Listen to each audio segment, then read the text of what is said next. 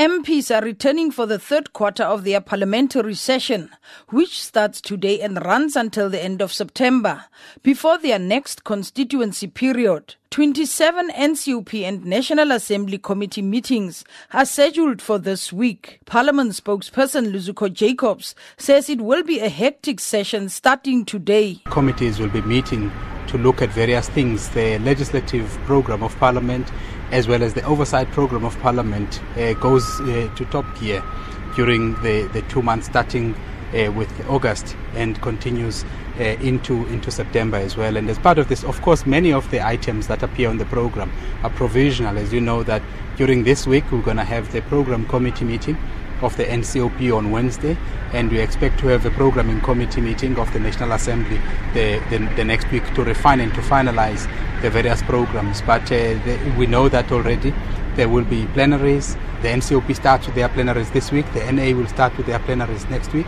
And some of the things that are there already are debates on Women's Parliament, on Women's Day, for example. And you also have got debates on the Heritage Day later on this month. So it's quite hectic. It's quite heavy, but I'm sure members will, as usual, be equal to the task. Some of the National Assembly rules are also expected to be discussed this afternoon. One of the new rules is to give effect to the recomposition of the program committee.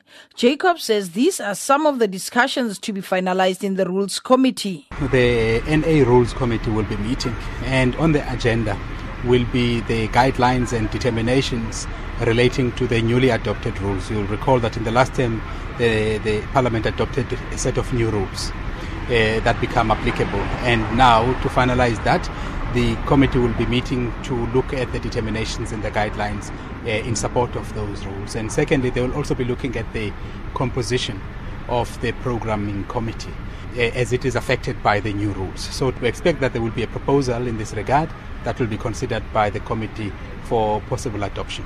The National Assembly's Program Committee, which has been in the spotlight, is currently operating on a consensus basis only. It is a scheduling committee that determines what should be on the Assembly's agenda. It includes scheduling debates on legislation, motions, and processing committee reports.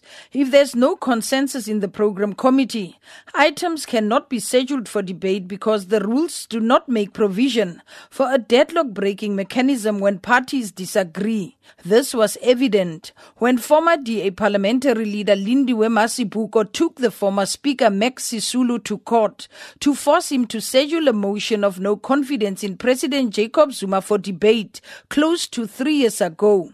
Then there was no consensus in the program committee.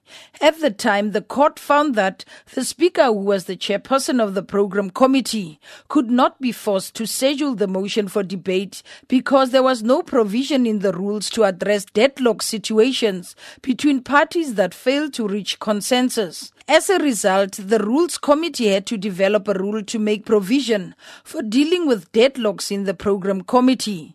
That rule, which has already been adopted, is expected to come under scrutiny when the Rules Committee meets today to finalize the guidelines.